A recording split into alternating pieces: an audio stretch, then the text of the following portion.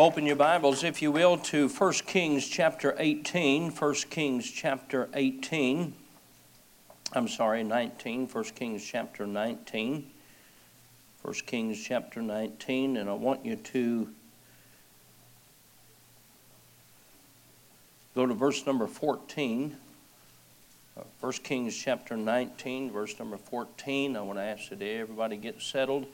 I want to ask that nobody move, go in and out, unless it's an emergency, and I certainly understand that, but I want you to pay close attention and listen. Stand with me, if you will, as we read Scripture. I want you to mark your Bibles here.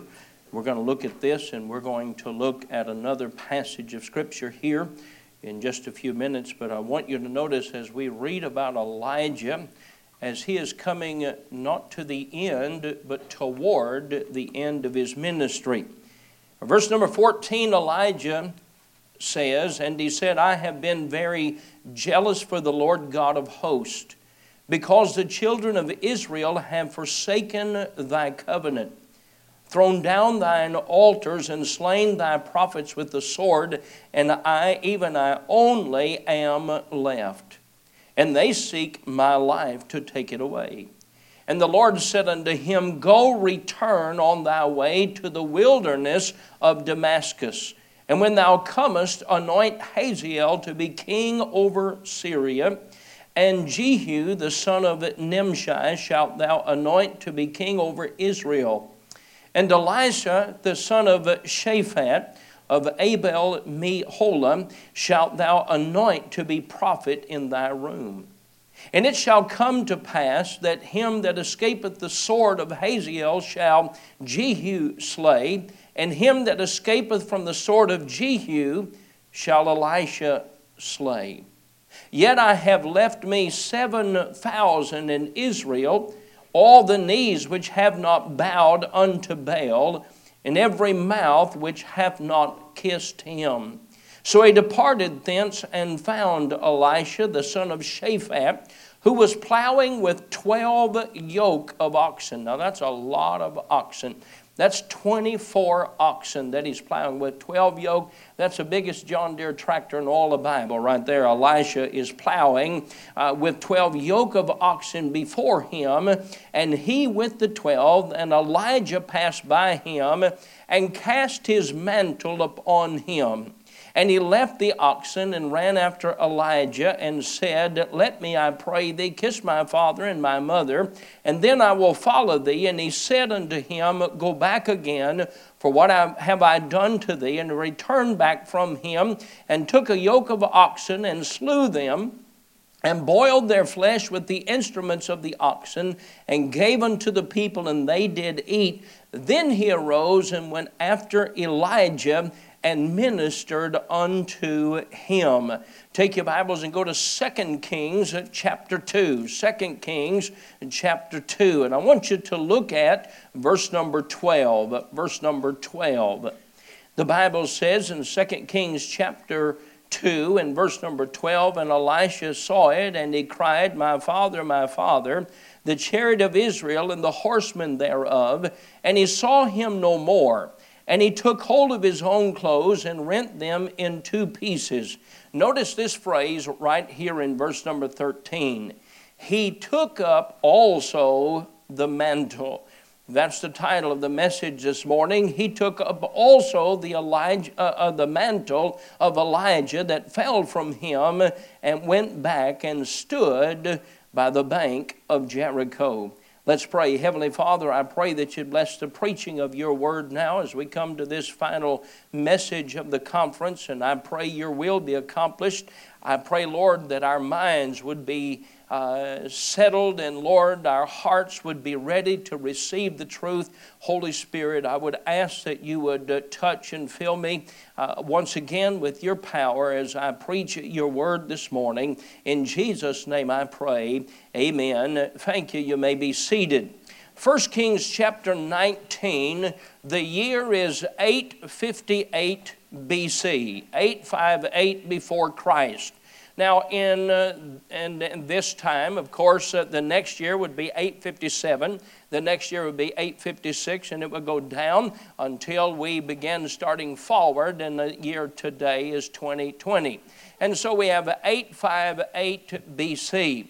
Between 1 Kings chapter 19 and 2 Kings chapter 2, there is a period of 7 years. So in 2 Kings chapter 2, when Elisha picks up the mantle of Elijah, the year is 851 BC, so 7 years have passed. The year is 858 BC, and Elijah was coming toward the end of his ministry. Elijah had fought a good fight of faith. He had experienced a tremendous amount of success in his life and ministry for the Lord. But at this time, he comes to a place of discouragement. One of the reasons he is discouraged, he felt as there were none to continue the work of representing the Lord and representing truth and right. There was a time of discouragement where he said, I am the only one left. Sometimes in ministry, after you've been in ministry for a while, and you look back, sometimes that's how you feel. You wonder, where will the preachers of the next year, of the next generation come from? And as Elijah looked back, he said in discouragement, I'm the only one that is left. Of course, the Lord spoke to him, and he said, Elijah, that is not true. There are 7,000 that have not bowed their knee to Baal. There are 7,000 that have not given their allegiance to Baal. And I want you to do 3 things in your ministry in these years. He said, first of all, I want you to go and anoint Hazael to be the king of Syria. I want you to anoint Jehu to be the king of Israel. And I want you to go find a fellow that is plowing in the field by the name of Elisha, and I want you to anoint him to be your successor. And so God tells Elijah to help equip the future generation by anointing 2 kings and a prophet. This is very similar to what we find in 2 Timothy chapter 2, where Paul tells Timothy, in the things which thou hast heard of me among many witnesses, the same commit thou to faithful men who shall be able to teach others also. It is worth noting that these 3 men are not extraordinary men, but they would be common men. They may not be men that Elijah would recognize as men of outstanding character or outstanding leadership quality, but God saw in them what they would be. May I say today, while others may see you as you are, God sees you as He desires you to be in His will. Before me this morning are the preachers of the next generation, are the missionaries of the next generation, and it may even surprise you what God has in mind for you. That's why it's so important that you keep your life yielded and surrendered to the will of God.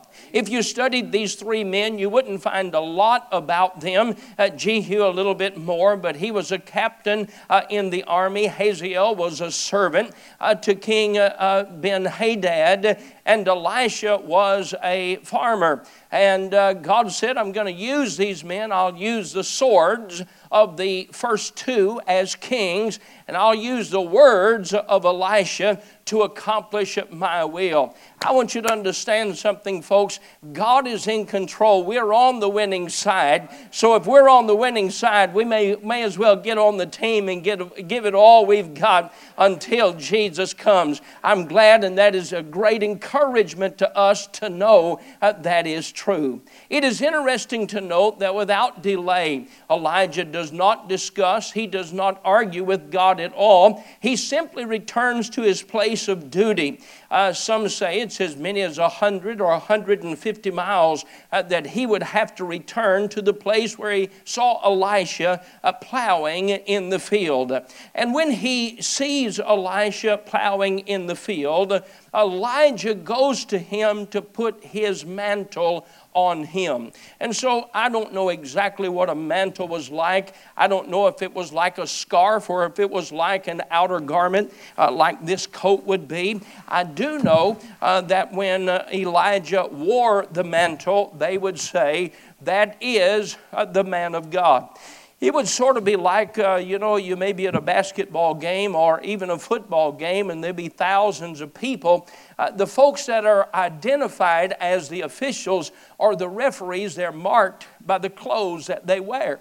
Most of the time, the black and white striped shirt. And you see, those men are the referees. It doesn't matter what the coach's opinions are. It dead sure doesn't matter what our opinion is in the fans that are in the stand. Whatever that referee says is what they go by. If he blows the whistle and says it's a foul, there's not much you can do but add insult to injury by arguing with the referee. Some of you know what I'm talking about. And so Elijah was marked with wearing a mantle. I'm not exactly sure what it looked like, but it was an identification mark. Let me have you come up here, if you will, Mr. Miller, and I want to show you what happened. Your first name is? Darren, I knew that, and I didn't know if you did or not. I thought you'd remember it. Darren, you're going to be Elisha, and Elisha is plowing in the field. Now, he doesn't know what Elijah is going to do, but Elijah comes to him, and he takes the mantle that represents his responsibility as the man of God, and he places it on Elisha. Now, I don't know how much time takes place in these verses, but you'll notice that several things happen in 1 Kings chapter 19 when Elijah places that on Elisha. Notice, if you will, in verse number 19. He departed thence, and he found Elisha, the son of Shaphat, who was plowing with 12 yoke of oxen before him, and with the 12, and Elijah passed by him and cast his mantle upon him. Now, he leaves the oxen, the Bible says, and he takes some of the oxen and he uses them as a sacrifice. He uses the plow as wood for the altar to cook or to prepare the food. He has a big meal. I don't know if it's a day, 2 days, 3 days a week. I don't know what it is, but this is what happens to him. And then Elisha, the Bible says, he follows Elijah. Now, he did not wear that mantle at this point, but there was something that very definite happened in Elisha's life that day. He did not become the prophet that day. Elisha did not become the prophet, but he did feel the burden of responsibility that fell upon him. He had felt something that he had never experienced before when he knew Elijah being the man of God, and he knew that burden had been placed upon him. I recall going to youth conferences and preaching conferences. My dad would take me to preaching conferences around the country. I remember one particular pastor school at First Baptist in Hammond, and I think I was probably 15 years old. And I remember in that great crowd of people there, I sat just a young teenager and glad to be on the trip. And we always had a great time. I mean, you can put 10, 12 fellas in a motel room. We learned that from Mr. Darling. But anyway, we would go, and I would have a great time at the conferences, and I always enjoyed it. But something happened that year as the men of God stood to preach. I remember the theme or the sermon being preached that the mighty are fallen, and somebody has to take their place. And as I sat there and I watched and I listened to those men of God, I listened to Dr. Hiles preach. I listened to Lee Robertson preach. I listened to Tom Malone preach. For the first time in my life, I felt a burden on my shoulders. I felt like maybe some of this would be my responsibility. I don't know what God would have me to do, but I felt like the burden of responsibility had sort of been placed on me, and there was an expectation for me to live my life to serve the Lord. When I turned 16 years of age and got my driver's license, I'll never forget going to get my driver's license. My dad took me, and he said, "Son, we better pray before we go." I'll never forget what my dad prayed. He prayed, "Dear Lord, you know Jeff does not need his driver's license right now." I'm thinking, "Dad, I thought we were going to pray for me to pass here." He said, "You know he doesn't need his driver's license now, but Lord, if he'll be committed in his heart to do right and be obedient, do what I tell him to do, perhaps he can get his license today." That's sort of the way he prayed and talked to the Lord, as if he knew him personally and he had something to do with what was going on in my life. And I remember I barely passed my driver's test, but I got my driver's license. I remember I was driving vans and picking up people for church. And one Wednesday night after the service and taking people home from church, there was a burden that had continued from those conferences and that preaching like this, that I felt like God wanted me to do something with my life. And I'll never forget, as I pulled over beside that road. It was a gravel road, as most roads were in our county in that day. And I got out of the van and I looked to the sky, and the black sky was filled with stars. And I said, "Lord, I want to give my life to you. I don't know what you want me to do, but I don't care. Whatever you want me to do, that's what I want to do." The farthest, the most dedicated surrender I could think of was to be a missionary in Africa. I said, "Lord, if you want me to be a missionary in Africa," I think the Lord said, "You're doing well enough to speak English. I'll keep you right here."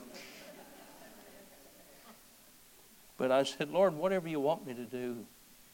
I got back in the van. I wept as I drove home, and I went in and I told my dad, I said, "Dad, I want to talk to you." We went into his bedroom and I said, "Dad, I gave my life to God completely tonight. I surrendered my life to Him with all my heart. I want to serve the Lord." We talked for a while. My dad prayed with me. We prayed together. And I knew something had happened in my life. Elisha knew something that had happened special that day, that Elijah put that mantle upon him. And so Elisha decided that he would become the servant of Elisha. Elisha would become the servant of Elijah.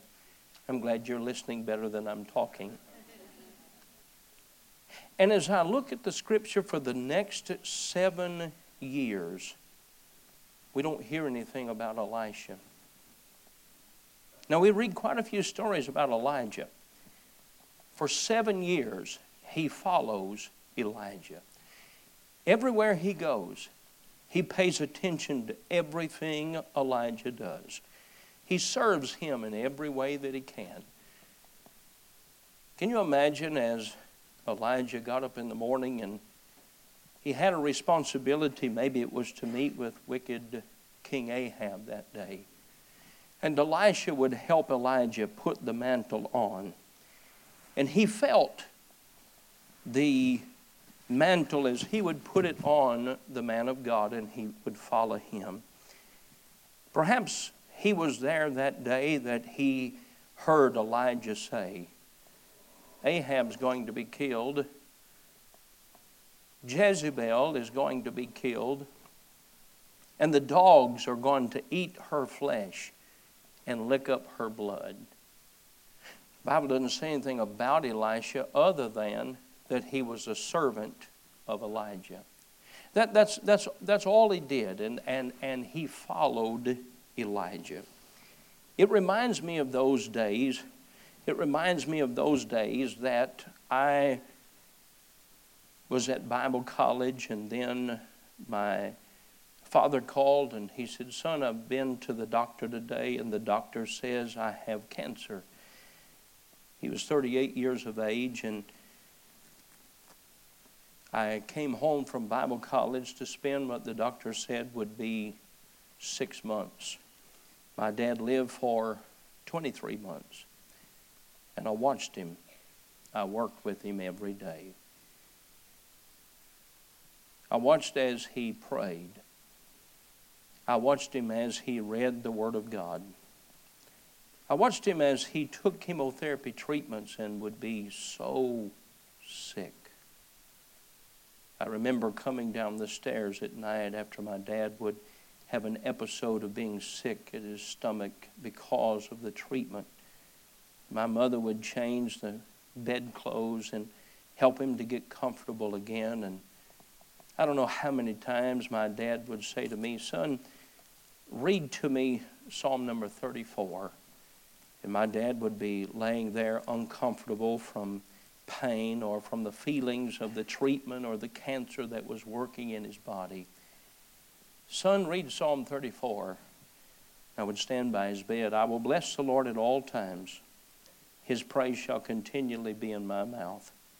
My soul shall make her boast in the Lord. The humble shall hear thereof and be glad. O magnify the Lord with me, and let us exalt his name together. I sought the Lord, and he heard me and delivered me from all my fears." My dad would say as I would read, "That's good, isn't it, son? That's a blessing, isn't it?" "Yes, Dad, it is." They looked unto him and were lightened, and their faces were not ashamed. This poor man cried, and the Lord heard him and saved him out of all his troubles. The angel of the Lord encampeth around about them that fear him and delivereth them. O taste and see that the Lord is good. Blessed is the man that trusteth in him. Thank you, son.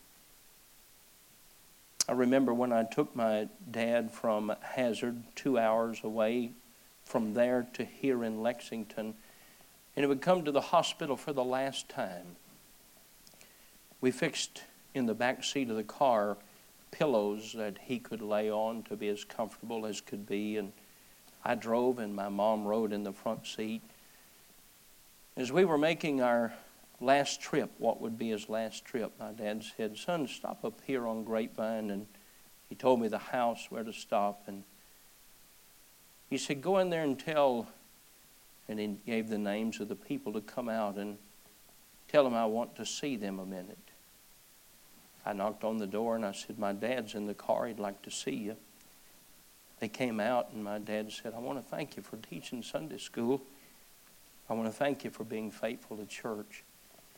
I'm probably not coming back anymore. It's probably my last trip to the hospital. I just want to say thank you and I love you." They left in tears. I got back in the car and I drove, and my dad said, "Now stop, son, stop up here at the head of Grapevine and go in and tell them I want to see them." We'd made 3 or 4 stops like that, and he would say to each one of them, "Thank you so much for working with me and serving with me here in the church. I just want to tell you bye. I want to tell you that I love you." I brought him to the hospital. He lived just a few days, and August 27th, 1985, I watched him as he slipped out into eternity. I imagine Elisha as he watched Elijah, wondering how long he would get to serve the man of God. He watched as Elijah prayed. He would pour Elijah's water. He watched how he responded to criticism or how he didn't respond, and how he just kept silence. He watched how Elijah measured his behaviors. I think he watched the food he ate, his table manners, his kindness to servants. I think he listened to the correspondence between Elijah and others. I think he watched very closely as Elijah would do the work to deliver the word of God to various people in those last 7 years.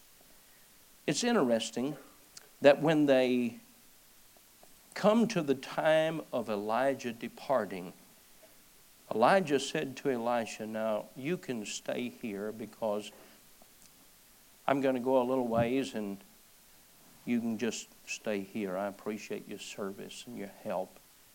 Elisha said, no, Elijah. I've come this far with you. I'm going to go all the way with you. 3 different times he told him. In fact, one time he said, Elisha, I'm going to cross over Jordan here, and before I cross over the brook, I just want to tell you bye, and you won't need to go with me, and you can just stay here. And Elisha said, oh no. He said, I'm going with you. He said, I'm not going to stay here. I want to go with you. And he watched Elijah take the mantle with the water before him. And I don't know exactly how it happened, but somehow he took the mantle and he cracked the water like that. Lo and behold, the water parted. And he and Elisha walked over on the other side. Elisha just made a decision. He can't get back.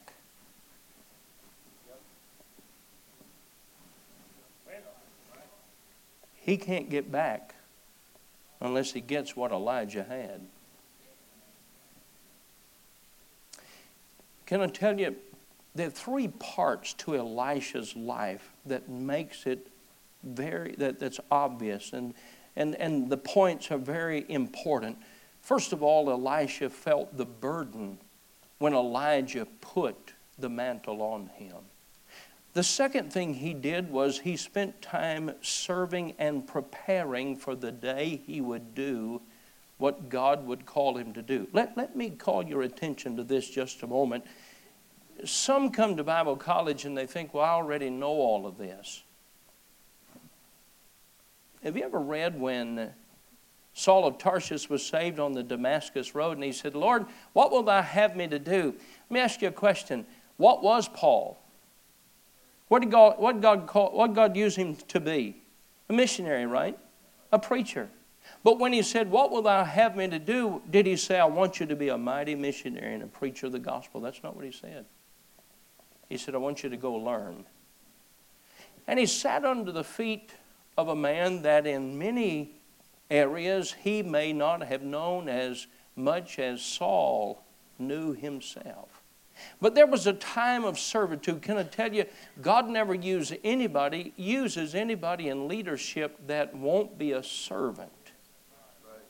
I mean, if we're not going to set up tables and chairs and clean up, and if we're not going to do the work of a servant, we're never going to lead in the work that God would have us to do. For you see, a leader is the main servant. He's not the one served. He is the main servant. That's what my job is as the pastor of this church, to serve my people. They're not here for me. I'm here for them, to make sure they're fed spiritually, to make sure they're loved, to make sure their spiritual needs are met, to guide and direct them with the truths of the Word of God. And being a servant is what the ministry is all about.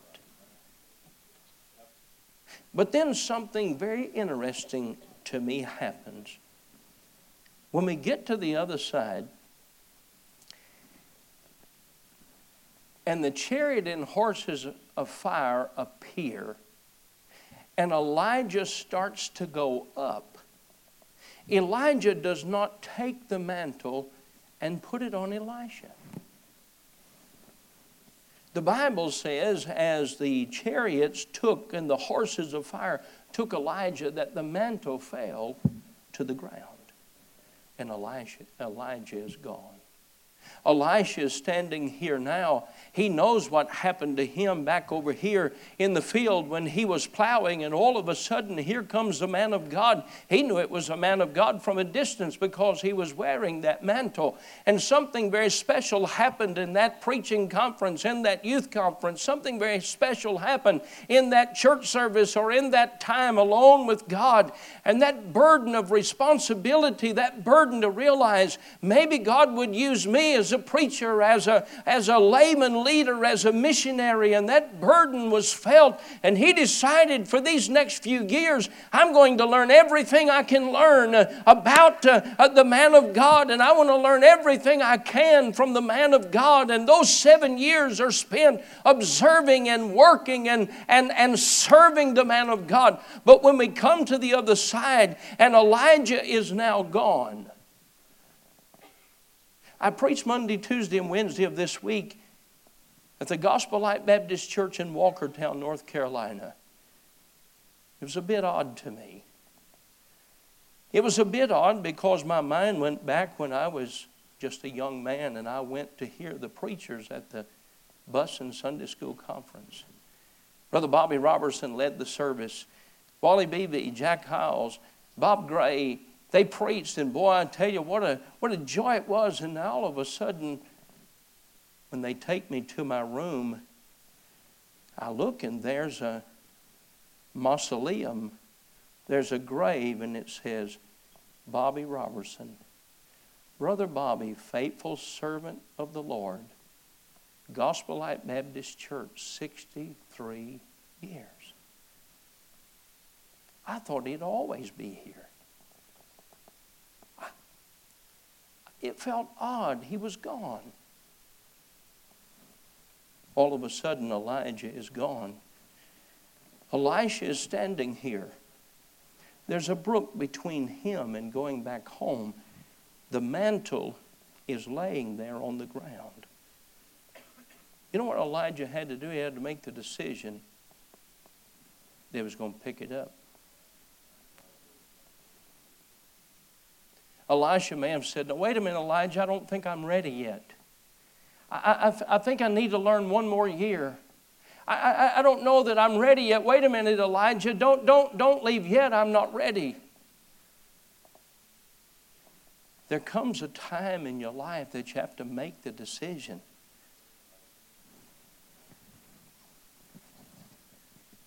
That you have to pick it up. Elisha picked up the mantle. He comes back to the brook. He comes back to the water.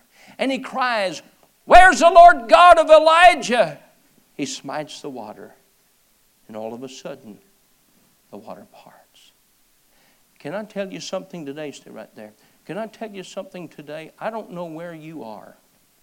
You're in one of three places. I pray that everybody here today would feel the burden of responsibility and understand all of us should be soul winners.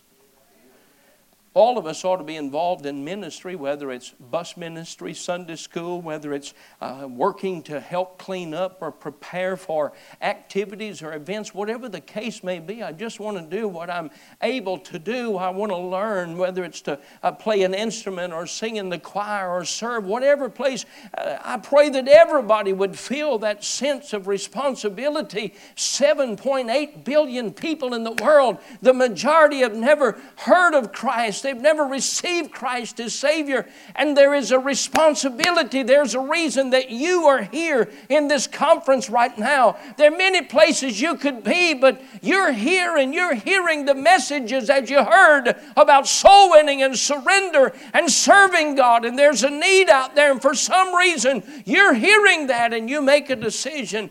Am I going to carry that or am I going to ignore that? Some of you are in that training period, that's 7 years, and I don't know how long it will be in your life, and there's different numbers. Moses was on the backside of the desert 40 years. That's an encouragement to some of you in college. Now you're 7th year, but he was there 40 years, and he was preparing before the time came. And some of you may be in that preparing time, and you may be a junior, and you say, "Boy, it's so hard, and I don't think I'll ever get finished." I want to say to you, don't quit now. Don't stop now. Keep learning, keep observing, keep practicing again and again and again. Teach that lesson again on the bus route. Can I tell you something? You need to learn to teach the first grade boys and teach the third grade girls and learn to love them as they are and reach them and make a difference in their life with the gospel. You are in the ministry. You are doing a work for God. But as you work and you learn and prepare, perhaps you're over here. Maybe you're a counselor. You just brought teenagers to be preached to. There was a man of God in your town one day, but he's in heaven now. And that church building is empty or nearly empty. Somebody's got to make the decision to pick up that mantle. You'll never come to the place you say, okay, I'm ready. Get out of my way. You'll never have the time that you have all the confidence, and perhaps if you do, you're probably not ready. Because there has to be a dependence on God. Elisha said, where is the Lord God of Elijah? But he picked up that mantle and God used him in a marvelous and a tremendous way. I don't know where you are today, but I want you to recognize whether it's a time of understanding the burden of responsibility or the time of preparation or the time of picking up the mantle, wherever it may be, I want to say to you today, today is the day to surrender to the will of God. On this day, he had to decide, I'm going to burn my plans and I'm going to follow God's plans. Is somebody here today like a William Davis who had an opportunity to get a scholarship to become an engineer? And there's nothing wrong with being an engineer, no sin in that. We have engineers in our church. But for him, God called him to preach. And when God called him to preach, he had to burn his desires and say, I'm going to become a servant of God. Wherever it is, whether it's this place of surrender, whether it's the place of training of surrender, and some of you need to decide, I am going to go to Bible college. I am going to prepare for ministry. I am going to learn what I can to be the best equipped I can be to serve and make a difference for Christ in a town or in a city or a mission field someplace. And some of you may be here today, and it's at the place that you need to pick up the mantle and say, it's time. It's time for me to serve in that capacity as a pastor or missionary or whatever the case may be. I'm saying today, wherever you are, the answer is the same. Surrender to the will of God. Will you stand with me this morning? Standing with heads bowed and eyes closed. We'll be here at this place in this situation today only. Don't, in 6 months, look back to this day in hindsight and say, I wish I would have surrendered my life to Christ. On my desk today is a letter from a prisoner, from an inmate. They come every day. They come every week. Most of them in hindsight say, I wish I wouldn't have done this. I wish I would have done that. Today the opportunity of surrender is before us. What does God want you to do in the matter of surrender today?